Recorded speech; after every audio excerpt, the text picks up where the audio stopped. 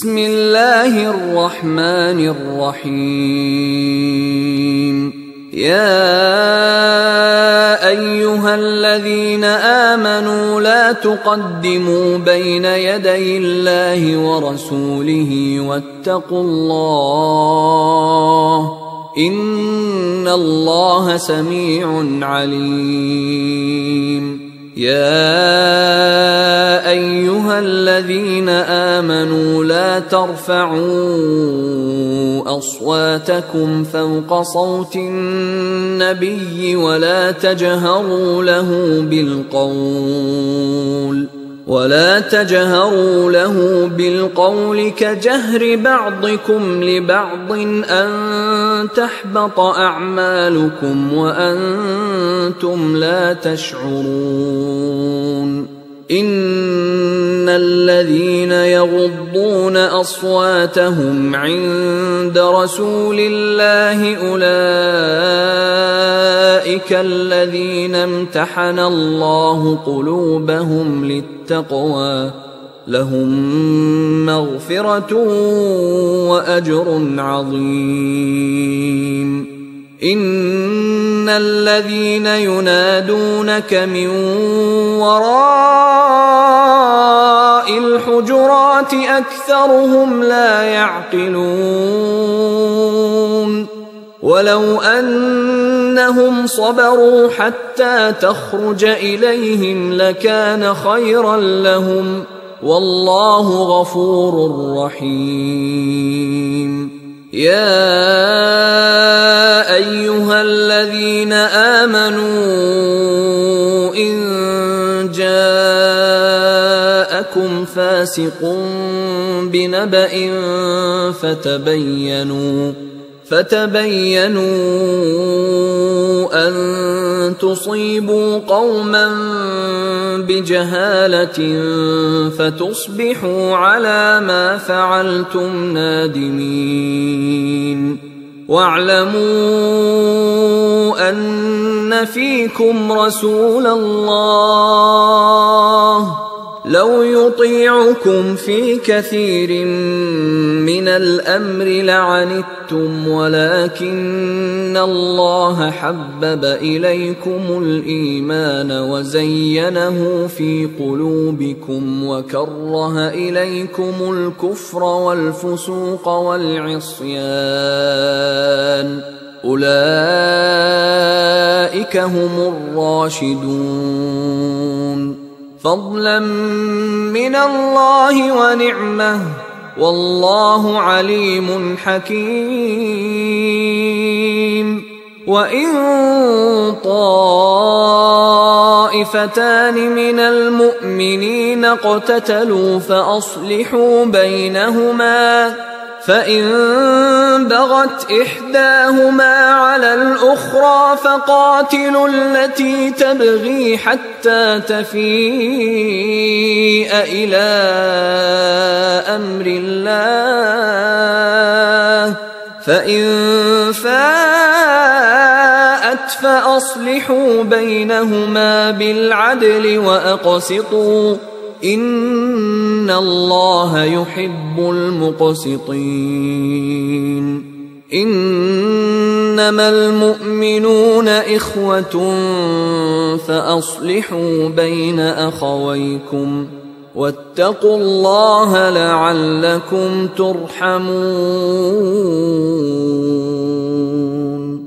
يا أيها الذين آمنوا لا يسخر قوم من قوم عسى أن يكونوا خيرا منهم ولا نساء من نساء